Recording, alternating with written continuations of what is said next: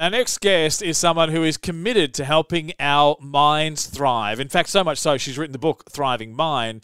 And her next bit of advice, I need you to just bear with me here.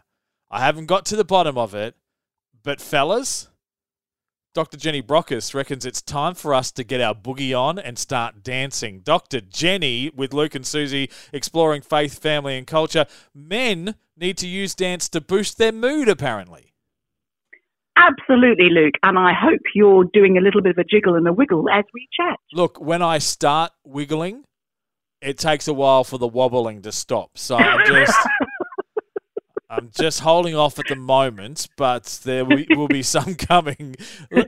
Why men in particular? What are we missing, or what is triggering in the brains for this activity? Why are you singling out men for dancing to boost our mood?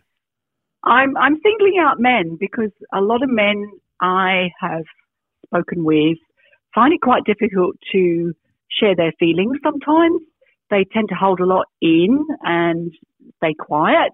And sometimes we need different outlets to express ourselves. Now, as a woman, I would say that women are somewhat better at telling the world, as well as all their friends, about what's going on in their lives. So we're actually better at sharing what our reality is. But we also love a little bit of a bop on the dance floor. And I've seen it, that terrified look in men's eyes if their partner is grabbing their hand and saying, "Come on, darling, it's our favourite dance." And you can see that's the last place they want to be. However, when they do allow themselves that little bit of movement and express themselves using dance, it's a great stress reductor. So it alleviates a lot of stress and tension. You're also having to pay focus on the music because it looks a bit weird if you're completely off the beat. But it's been shown that dance programs for men and women, but there are some people doing this specifically for men, are very helpful to boost their mood and to help their mental well-being. And I think for men especially, this is really important. And giving themselves permission to do it, of course, is the first thing. Sometimes you have to drag people kicking and screaming and just say, "You're going to be doing this because it's good for you." But when people do actually try it out, it's amazing to see the magic happen. There's a wonderful lady I came across who lives in West Australia. She's a videographer, a dance teacher and a choreographer. And she specialises in teaching people who don't dance to dance. And at one point she had a special program just for men living in rural areas, and she would go to these rural areas and say, "Come on guys, down you come, down to the local community hall," and she would get them to learn a specific dance which they would then perform for the rest of the community. And it sounds crazy, but the positive effect it had on these guys to put them in a better space and to really help the community come together was quite extraordinary.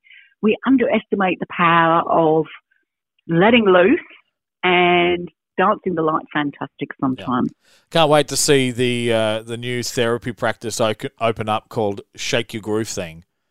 Yeah, absolutely. Great group of psychologists encouraging it to. It makes sense to me. I know that there's a physical aspect to it, and so just the exercise itself is good and strong and powerful for mental health. But there are a lot of things that you hold on to that you can't actually dance and be withheld by your inhibitions at the same time. Like you're either in or you're out. And I think I can see there is a freeing thing about getting them an average Aussie guy over that threshold to forget all your holding it in. Just you have to express yourself. You're here. You're moving. Get going. Yeah, because it boosts your mood. It's energizing. It stimulates the release of all those feeling good hormones like your dopamine and your endorphins. So you feel a bit happier. You're doing something that's actually pleasurable. And it's really good for self-esteem, social confidence, and, enabling you to learn how to express yourself in a different way. Yeah. Well, Dr. Jenny Brockis, the author of Thriving Mind, is getting the music playing. She's going to DJ up a storm, and you can shake your groove thing and help out boost our moods. Dr. Jenny, thank you so much. My pleasure, Luke. Thank you.